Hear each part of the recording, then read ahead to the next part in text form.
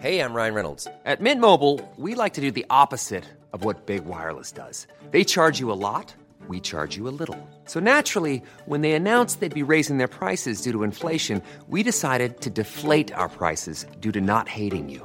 That's right. We're cutting the price of Mint Unlimited from $30 a month to just $15 a month. Give it a try at mintmobile.com/switch. $45 up front for 3 months plus taxes and fees. Promo rate for new customers for limited time. Unlimited more than 40 gigabytes per month. Slows full terms at mintmobile.com.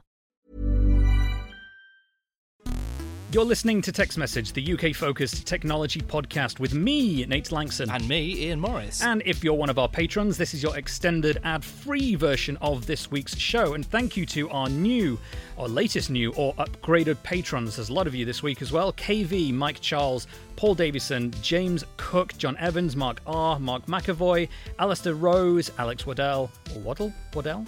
I'm sure he'll tell us. Hello, Alex. I would say Waddell. John M, Toby Roberts, Andrew Walker, Stephen Huxtable, many more besides. Thank you for either joining us or tweaking tiers. Yes, a tier tweakage. It's incredibly helpful. You are the people, they are the people supporting us directly and getting access to our new sister show, Extra Message, our live streams, our unedited, uncensored versions, and much more besides. You can join them and support us for the same amount of money as buying us a beer once a month by going to patreon.com/UK Tech. Thank you, patrons. Ian, actually, it's funny mentioning buy us a beer, partly because I don't actually drink. Yeah, but I do. I don't drink. But I do. True. So they can buy me a beer. But I was reminded of that helpful little comparison by a friend of mine, Ollie Mann, who produces the Modern Man podcast. On his episode this week, he read out an email that he'd had from a listener saying someone had stolen his idea of having a listener be a podcast ambassador in whichever country they lived in, but without realising that Ollie nicked it from me after I told it to him in a pub a few years ago. Right. I, of course, stole it wholesale myself from the long-standing political tradition of employing diplomats to represent sovereign states, which I believe probably dates back a few hundred years, probably to the Middle Ages, credit where it's due. Yes. Anyway, I said to Ollie at the time that in return I was going to pinch his idea of saying supporting us can cost the same amount of money as buying one of us a beer once a month, and then I forgot. So thank you, Ollie, for reminding me to steal something of yours in return. And do, of course, listen to The Modern Man. Ollie's got a lovely voice, only matched in loveliness by his firm, warm hugs. I don't think I've ever met Ollie. He has firm, warm hugs. The days, Ian, of spending your precious lunch break standing in line for a sandwich are increasingly numbered, according to an Engadget write-up this week, as supermarket chain Sainsbury's launched the UK's first ever till-free grocery store. The blog wrote that the busy store in London's Holborn Circus... Holborn. I was going to do a Holborn... but then I realised it's not Christmas and I'm not Santa, has been given a mobile-first makeover so customers can scan and pay for their goods via their smartphone, while staff previously chained to checkout areas are free to spend time helping customers on the shop floor. Now, Ian, we could sit here in our studio and talk about this, but instead we're going to hand over live to our roving reporter on the ground on his way to Sainsbury's to try this out for us in person. That person is me, Nate Langson. Nate, how's the weather over there in Holborn? Yes, not bad, thanks. It's a bit muggy, and I'm hungry for some chocolate, which is what I'm going to go and buy from the Sainsbury's, which is now on my right. The windows are entirely covered with promotional material about how you can come in and pay with your phone. So I'm entering the store now. There's lots of people hanging around in orange T-shirts. Let me see. Okay, so I'm in the store now. It's a regular-looking store. I'm next to the sausages. Don't want those. I'm looking at some fish. Don't want those. Where's the chocolate? Where's all the unhealthy stuff? There it is. Hello, sir. Yes, I'm just documenting my experience. What shall we have? I'm going to have a dairy milk and what else shall I buy, Ian? A Ripple. Okay. Do I just place this on here and do the scanning, do I? No, you need to have an app on your phone. I've got that ready, yeah. So I just put that on here. Okay. Just be aware your voice is on my recording if that's okay. Okay, so I take my app. Okay, I'm scanning the barcode on one product. It's just got a little spinning circle as it identifies. Okay, it's got that. I'm now scanning the dairy milk taking a little longer than I expected. How long should this take? It shouldn't take that long. It's sometimes your Wi-Fi or network provider and internet. Okay. It's done. Okay, it's scanned them. There we go. So click close. I'm not scanning anymore. Check out with Apple Pay. Yeah. Double click to pay, and that's it. You're done. And if you just press on the scan QR code. To finish. That's just to finish. Yeah. Okay, so there's this QR code on the exit, Yeah, that's it. and that's it. Yeah, in the bottom you will see done. That's it. So they're scanning this little icon here on the side of the wall. It generates. Yeah, It basically just says, it generates I'm leaving. your receipt, and also it tells you that you're done. I'm done. Yeah. Okay, brilliant. Thank you very much. Have a nice day, sir. Thank you. Well, that's it. I'm done. I'm out. I've got my chocolate in my hand. It's all clear. A little bit of a faff in the first instance, but I presume that's just because it was the first time I was doing it. Back to you guys in the studio, where if you look under your desks, you'll see I've left a little surprise for you. Ah, hang on. Let me look. There is a surprise. What's this? A Galaxy Ripple. Oh, wonderful. That's for you, I Thank believe. you. And somewhere else in here, a Dairy Milk. This will be for me. Thank you very much, Nate. That's incredibly kind. No problem. Enjoy. Oh, you asked me to remind you to go to the doctor to have that thing checked out on your Yep, good. Thanks a lot. No need to talk about that. Thanks. cream. It's Right. Sorry about that. Anything you want to talk about, Nate? No. In the pub, maybe. Let's talk about the experience a little bit. In a sense, that whole process was fine. There was a little bit that I cut out of the in situ recording just then, where I was trying to get the Wi-Fi, my 4G to work, and the Wi-Fi then in the store I tried as a fallback, and then the 4G started working again. The whole thing took a lot longer than it should have. Part of that was definitely my fault. But the other part, and this is something I did in advance of doing that recording, was I had to sign up for a Nectar card, because I don't have one.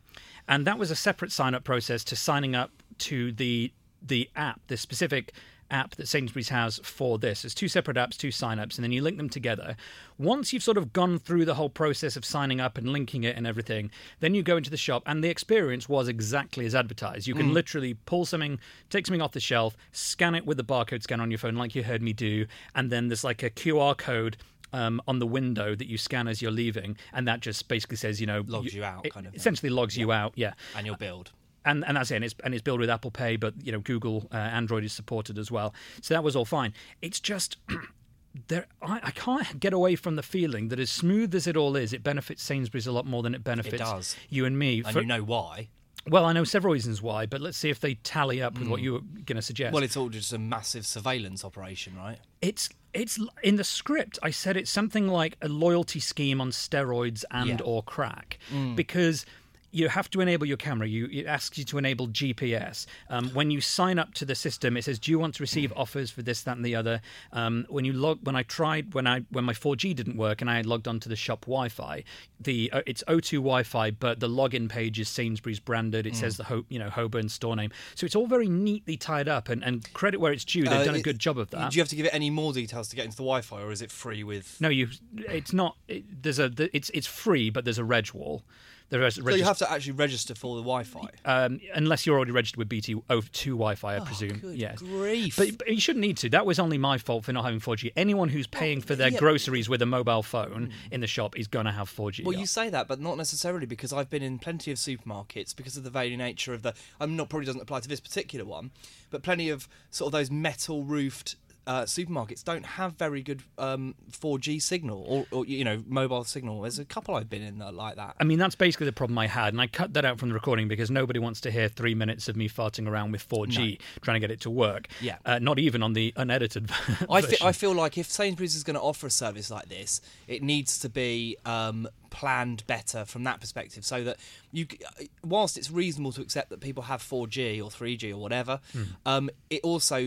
it's going to be a quicker and better experience if they're on Sainsbury's Wi-Fi. Well, let's just be super clear about this, because I don't want to sound like Sainsbury's has done a bad job with this for what it is.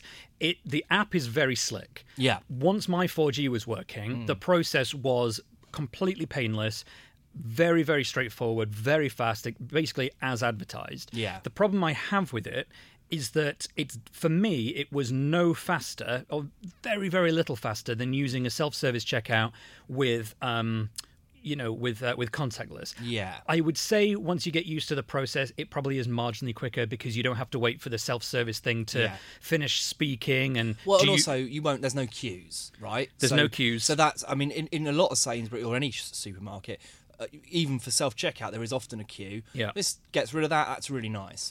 It does just feel like a giant data grab. It is very much a very heightened loyalty scheme. You said surveillance. I don't think surveillance so much, but it really is all about data and knowing what you're buying, when you're buying it, where you're buying it. Yeah. No worse than Amazon, certainly. No, but Amazon's a different kettle of fish. Supermarket shopping is much more, well, I don't want to say it's much more personal, but it could be. You know, there are all sorts of things that you buy in a supermarket that give a company a really specific profile about who you are. And that troubles me. I tell you what, I do understand why it is they do Nectar and the app registration separately, because Nectar is a separate company. It's not part of it is a big part of Sainsbury's, but it is not exclusive to them. Yes. So I can sort of see that. I don't like the fact that you need to have Nectar. I don't think that should be a thing. I just don't see the logic of that. Obviously, I understand why you have to have an app, but what I don't understand is why you need to register for it. Because if you're using Google Pay, Apple Pay, Samsung Pay, whatever, there's actually no reason for that. You go through the process, you pay for the stuff. When it says you're clear, you walk out the door. I think if you really want to encourage people into your shop, getting rid of this stuff would be a big help, I think. Camille M says in the chat room that he'd rather wait for Amazon Go. Yeah, I mean, I can see the logic of that. I think that Amazon does things a lot more conveniently. Just having the Amazon app is, I assume, enough for an Amazon Go store. Is that right, or is there a specific app for it? I don't know. Yeah, I don't even know if you need to have the app open. It hasn't come to the UK, has it? So we're veering off topic into things we don't know anything about. Let's get back onto things that we think we know about. I might have to move this chocolate bar away because it's making me hungry. It's for later, Chief. Yes. It's your reward. Thank you. Let us know any thoughts you have on this. Of course, if you have experienced Amazon Go, how does my experience compare to your own? hello@techpodcast.uk is where you can send that to. And if you want to come down and try the Sainsbury's, then it's in Holborn Circus.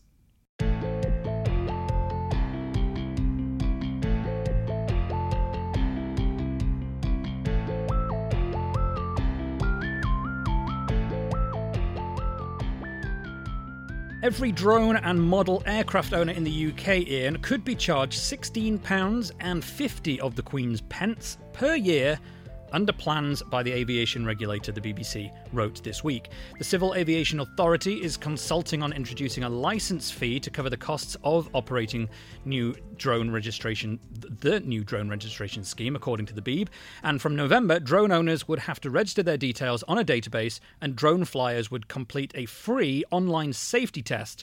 A final decision is expected by the regulator in July, and only those aged 18 or over would be able to register as the official drone owner. Now, there was an amusingly blunt and short blog post this week on the website of FPV UK, which is an industry body, represents drone users and has its own membership plan, which we'll get to in a bit. And the blog said, all drone operators will be forced to register with the government by November 2019. The government has just opened a consultation on the £16.50 per annum proposed price. We think this is absolutely outrageous, parentheses. It's almost as much as the FPV UK membership fee, and you get absolutely nothing to show for it, ! Close parentheses. Please be sure to tell the government what you think by completing this consultation. Now, I looked into FPV UK, and it lets people sign up £20 a year, lets members, it gets members £5 million of public liability insurance, which is no bad thing, and that's for all drone or RC model flying. You get discounts from some repair companies, practical courses, clubs and events and stuff like that. So it's fairly concerned the government forcing a charge of almost the same cost of their membership will potentially prevent people from wanting to pay for a second voluntary membership to something else, which I completely agree with. I do completely agree with it. I think it absolutely will do exactly that. I think it'll do exactly that. I think if this scheme needs to come in... why not let FPV have a feed-in so they ask for the government information? And what have I stampled all over your point there? No, you're just making a really good point I hadn't thought of, and I was going to pretend that I had thought of it. well, you've let the cat out of the bag, mate. But you see what I mean, right? I mean, the government is obviously going to be wanting to collect data about people's drone serial numbers, stuff like that, so that they've got some idea about where these drones are and things, and So why not allow the FPV to be a certified provider of that information? Obviously, there are certain headaches around that with GDPR, I'm sure. But it could be worked out, and it also seems like, unless the government's trying to make money out of this, which 20 quid a year doesn't sound like it's going to. I mean, there'll be more administration and setup costs than that will cover. It just sort of feels like the sort of thing where if they're trying to get to a point where they have drone registration and that kind of thing, it just feels like there are better ways of doing it. So let me ask you this then, Ian, because I began thinking along the similar lines to you, and I began agreeing with what FPV was saying. And then I started thinking about something I did last week, which was finally apply for my provisional driver's license. I'm going to learn to drive. And for those of you who find that surprising, you don't need to drive in London. No, but I now don't live in London. I don't live in London now, so I'm going to start learning to drive. And I had to pay for the privilege of registering and having a license sent through to me. It's quite expensive, isn't it? It was more than twice this cost. And there is a database and details and stuff and things that have to be maintained by the government. And I didn't object to paying a fee to get my license. I didn't. There's somebody sitting in a back office somewhere processing that, and but it's also a one-off fee. Well, yes. Well, yeah, that's true. This is per year. Yeah, exactly. So maybe the solution really should be a one-off fee that you don't then have to repay like you do with a passport every 10 years or something. Yeah, and I mean, I in theory, I have very mixed feelings about this, because for a lot of drone people, they just want something to mess around with. I don't think they necessarily want to, they want to go to the park and they want to fly it there. I don't think that registering that is really it just feels completely over the top. Yeah, I think that where I'm very interested in licensing for drones is when you sort of hit the point where you'd like to do something with your footage. So for example, if I want to shoot a video, having a license for that enables me to fly my drone in places I wouldn't otherwise be able to would be appealing. So, and also a simplified sort of perhaps a little test that ensures that you understand safe flying and all that kind of stuff. I think that would be a really nice way for people who are interested in getting into sort of semi-professional droning to be able to do it without huge amounts of effort and expense. So I like that idea. I don't want to have every single man, woman and child who want to fly a drone on Saturday to be registered. It feels like overkill. But presumably there are some weight limits that would apply to this. There are, but they're quite small. I don't have them to hand. We have talked about those before, but they're relatively small, I think. The question I would have about this is it feels a little bit like DRM for the skies in the sense that it's only going to negatively impact people with a legitimate interest in dronage. Yes. It's not like the people who It's not going to stop anyone from being illegal. Because the chat room was asking whether this is, brought on by the airport, the Gatwick stuff in airports, which it's certainly been expedited by that, I would say. But the people who are flying drones over airports to try and have an anarchistic effect, that's already illegal. It's already illegal, and they're not going to register for that. No, because if you're going to do a crimes, one does not register. I was also reading on the BBC a quote from Simon Dale. He is the boss of FVP, who says criminals aren't going to register, so the safe and compliant people are the ones listed on the database. So he's basically, in fact, he probably informed my erstwhile opinion. Yeah, but that's basically absolutely true. That's absolutely basically true the point, of everything. It's always the people who play by the rules that are the people who will be tracked and monitored. I would have a lot of sympathy with people who decided not to register. The chances of getting caught are probably pretty minimal. But again, I think it's a terrible shame that we're going to hamper technology by making rules that sort of stop people from doing perfectly legitimate things with drones. And of course, I'm worried about safety. No one wants to be at the park and have a drone fall out of the sky.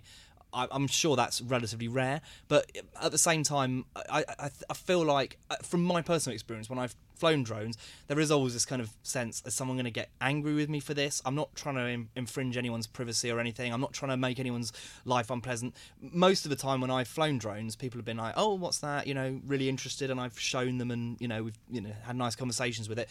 And I think it's a shame to overburden things with legislation. I feel like the general public, as long as they're responsible, shouldn't be forced into a scheme like this. I think the place for this is for people who want to take it to the next level and who perhaps want to fly drones in places where recreationally it would be inappropriate. Do you have a point or a counterpoint? Do let us know what either of those are. hello@techpodcast.uk. It's never perfect when Ian and I broadly agree on a topic, but maybe you disagree or have another view on this. Do let us know. hello@techpodcast.uk.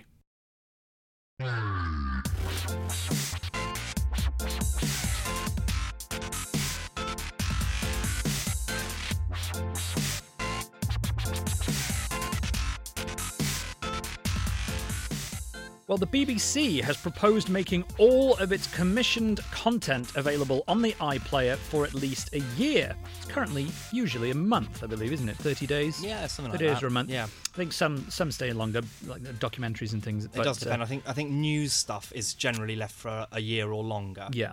And this story actually slipped under my radar last week, but I really wanted to highlight it after I found a copy of the BBC, the board's proposal to change this. And as a brief, I think it's worth probably putting a little brief reminder here for our overseas listeners. The people in the UK, we pay a tax called the licence fee, and that goes to fund our state broadcaster, the BBC.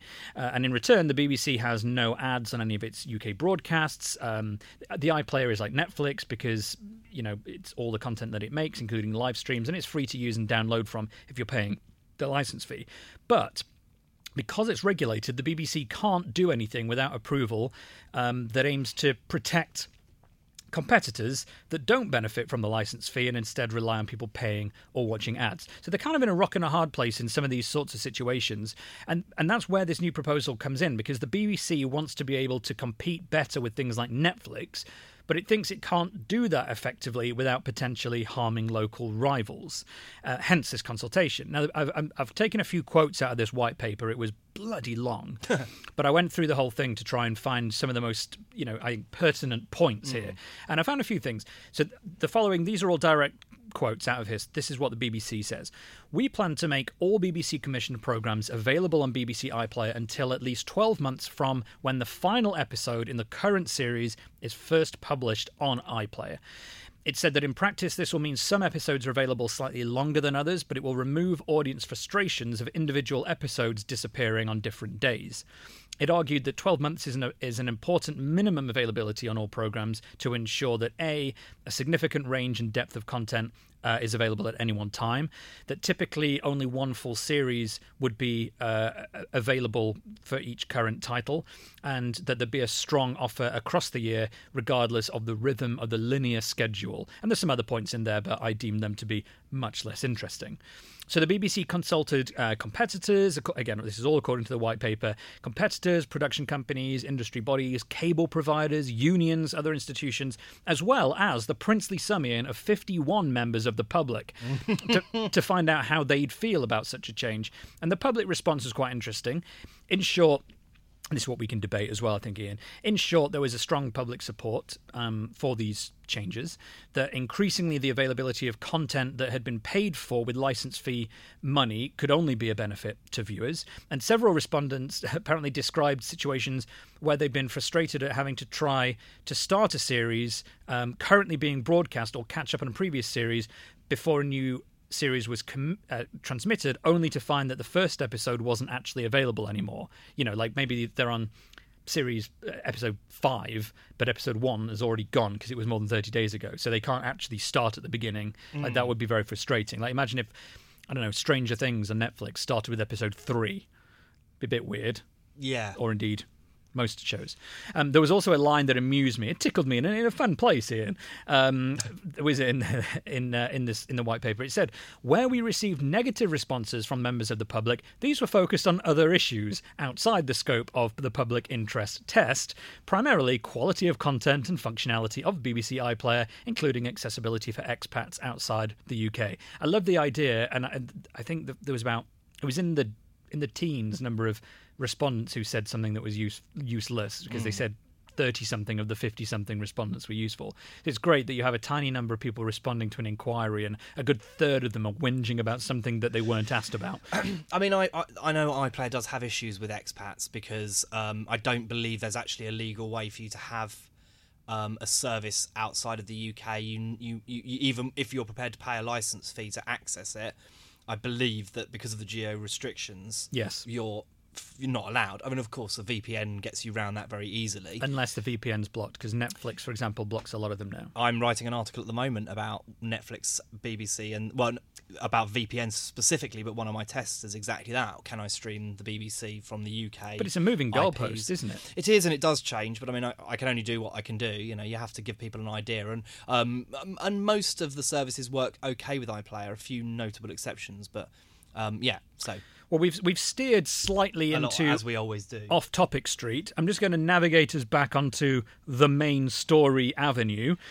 Okay, we're back on the road now. There are some illuminating quotes here, and would you like to hear some of them? I'd love to. These come from the report. In fact, I've skipped ahead ever so slightly because I should have pointed out that these illuminating quotes came from Sky and Virgin, well, there's a surprise. Amongst others, who were perhaps predictably less keen on this idea. Virgin Media said that there was a potential material impact on TV platforms and in production and secondary rights markets like DVDs. Ian's head is tilted back, his tongue is out.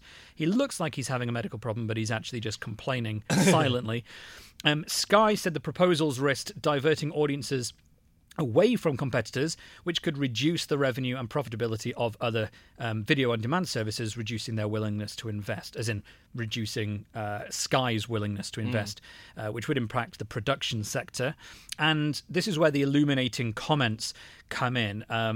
They include, right now, despite its reputation for quality and the strength of its brand, the BBC iPlayer is not keeping up with audience expectations. And I should point out, these are BBC's quotes. These aren't Sky and Virgin's quotes.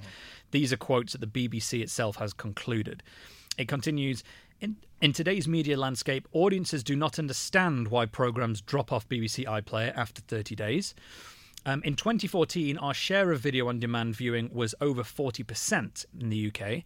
If we do not adapt quickly to respond to audiences' new expectations, we expect our share of video-on-demand viewing to continue to decline over the next 5 years from around 15% today to 12% by 2024. And finally, they said, the BBC said, we find no evidence that our changes risk crowding out competition. And they did work with other agencies to gather this data and do this responses. So that's where that's not conjecture. That is, well, it's based on some data. Yeah. So I didn't know that figure. 2014. BBC had 40% of the streaming market in the UK, and now says it admits it has 15%. I don't agree. I fundamentally don't agree with Sky or Virgin on this whole competition thing. Here's why. Both of those platforms benefit from iPlayer because iPlayer appears on both. So Sky and Virgin Media are both made better and more attractive by the presence of BBC services. So they can wind their necks in on that. I don't agree with it. You know, Sky produces a certain amount of content a year. It isn't a lot of homegrown. I mean, if you discount sport, there's a decent amount, and a lot of it's very good. Virgin isn't really in the TV production game anymore. Is a platform, but I imagine most of its money doesn't really come from TV because it doesn't have channels, so to speak. So, you know, its money's coming from different places. So I don't think either of those companies has a huge amount to complain about. I think if Netflix was to come along and go, actually, this does negatively impact us because a lot of BBC shows end up on Netflix. But the question has to be for the public who have paid for shows is what serves us better as in terms of the money we spent. And I think the answer to that is a strong iPlayer that offers people a good amount of content. Now, unfortunately, because of the whinging of companies like, I mean, perhaps not in this case Sky, but other companies over the years had complained quite extensively about the BBC's impact.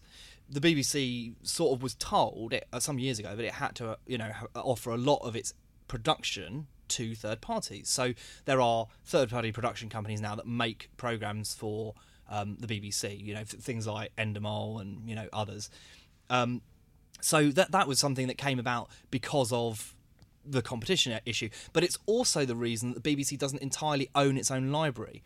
So deals have to be done, and it will take the BBC probably quite a long time to sort this out, because I imagine that the contracts that they do with companies like Endemol will show this for 30 days after it's aired.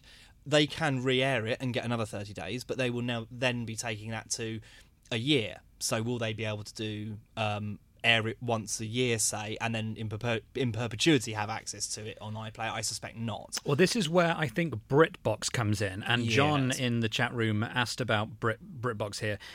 I think what is intended to ultimately happen is that you would have these on iPlayer for a year, and then they would be available on BritBox, which we've talked about. Or Netflix, maybe. Or both. Both. I think both is reasonable. We've been told, we've talked about the fact that BritBox is in plans to come to Britain.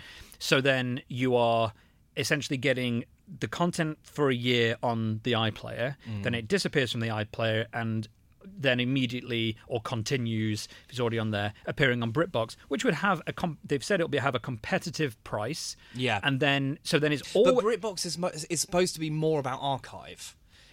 I'm not saying that they won't have modern shows. There are modern shows on it.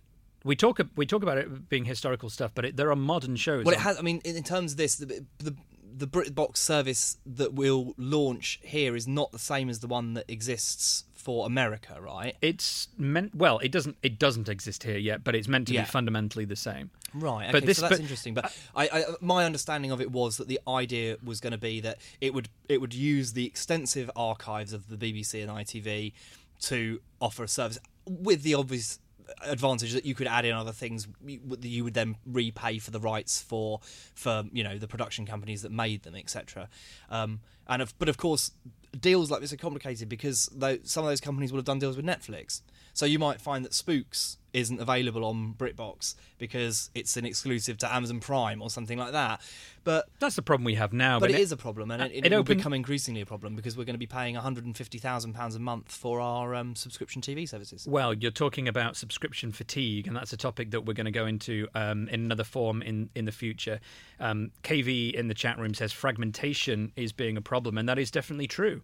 We've seen that happen time and time again, where something is exclusive for one platform for a while, and then it disappears, and people get frustrated, particularly if it disappears halfway through watching a season, because they tend not to remove one season at a time. It's like it all just disappears, and then you're like, well, that's really frustrating, because if you signed up to watch something and then it's gone, that is frustrating. It's also the reason I still buy some content on iTunes, content that I know I want to watch and will continue to want to watch in future. I actually have most of that bought in my iTunes library for that exact reason. But bear in mind that this is one of the reasons that Netflix is moving over quickly and with efficiency to its own original productions. Yeah, like HBO. It's the HBO model. Yeah, I mean, the future for Netflix is not buying other people's content because it's expensive, you're beholden to them, and then you can't make a brand out of something. I mean, Netflix is not quite there yet because they sort of tend to cancel things quite quickly. I mean, quite unusual for a Netflix show to get more than 3 seasons on the whole. There's a big cancellation sort of thing around 3 seasons. Orange is the New Black went on for longer, didn't it? I know. Well, there will always be exceptions. I think Stranger Things will perhaps last a bit longer because it's a phenomenon. Ozark, maybe, because that's one of their biggest shows. But anyway, it's not... this whole thing is complicated, but, the BBC... In fact, the BBC doesn't have the luxury Netflix has, because Netflix could, if it wanted to, make 100% of the content that it puts on its platform. The BBC is not allowed to do that. It will always be more of a struggle for the BBC with iPlayer or, other services.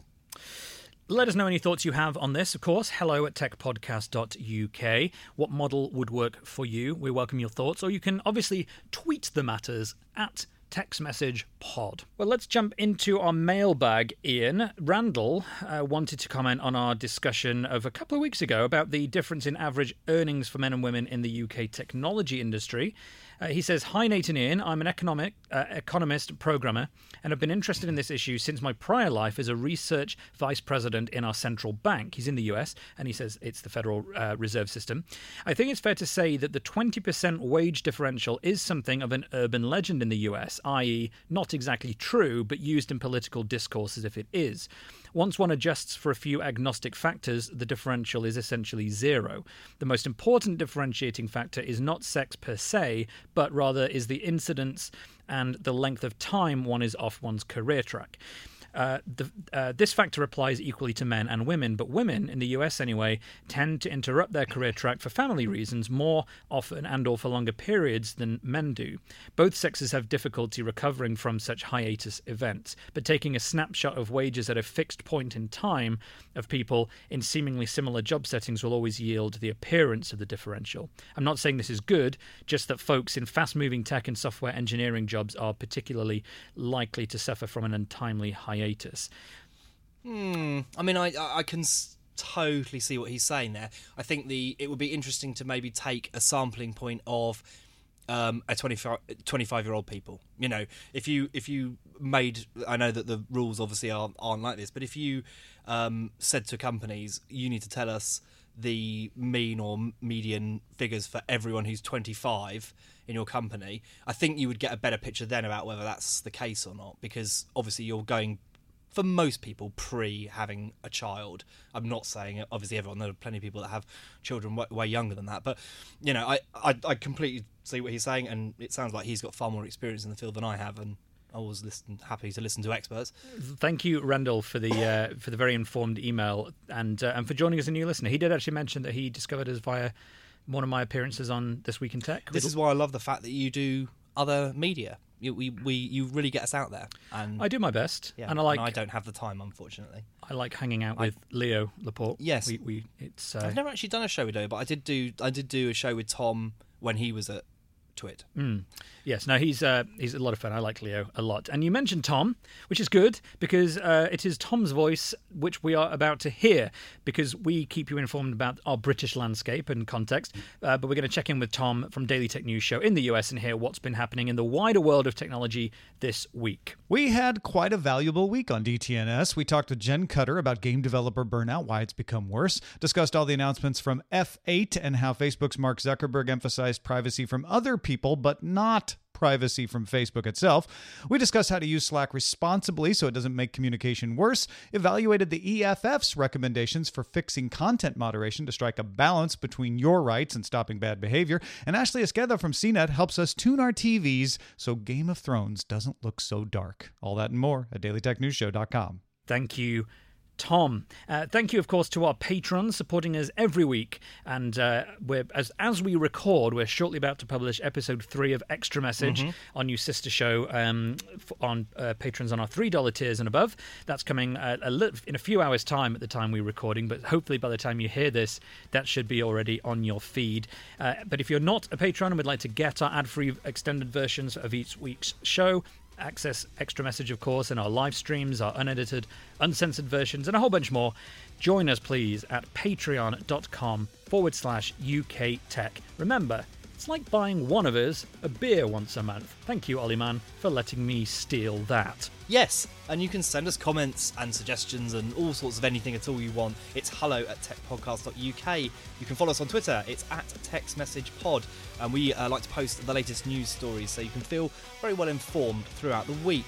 And thanks to everyone listening to us on our ad-supported free feed. The best way to give us a little bit of a boost is to leave us some feedback on iTunes and a star rating. 5 if you can manage it. Thank you very much. KV put in the chat room, nice save. I have to say that was awful. That was a very nice save. It mate. was not. That was sort of like a goalkeeper slipping on the grass and accidentally kicking the ball away from the goal using his gentleman parts. I always struggle with that, especially when I go off the script. But I also feel like people have heard that pre-pack enough times now that I need to sort of step it up a bit. I should say as well that as of about 2 hours ago, we are now available on the Stitcher app. Nice. It probably is. I haven't actually checked that it works yet, but I had an email from their content partner people that says we are now on Nice. been approved. Well, it's good. It's good being on various things. I like the fact that we're on Spotify because it means that people can sort of dip in and out a little bit more easily. Yeah. So I quite like that fact that if you don't, I mean, obviously, we all have to be a bit wary of what we subscribe to, because obviously we can't listen to everything. But I like the fact that you can give out a Spotify link now and people can just listen to one show if they're interested. I think it's a good thing, and hopefully some of those people will end up subscribing. Yeah. Spotify, we're on Stitcher, of course we're on Acast, we're on the web. Yeah. We're in Apple You can listen on Podcasts. both of our websites, can't you? You can listen on both of our websites. What's our other website? Well, I have a website. Oh, your and website. It has a podcast section, Oh, and yes. the latest episode is fed into that. And if I'm not mistaken, you link to us in your Forbes pieces, I don't do, you? yes, I believe so, yeah. God, we're everywhere. We're like, what are we like? What's everywhere? Air. I was going to say air. Well, I mean, this is why we're friends. Yeah, exactly. Bye.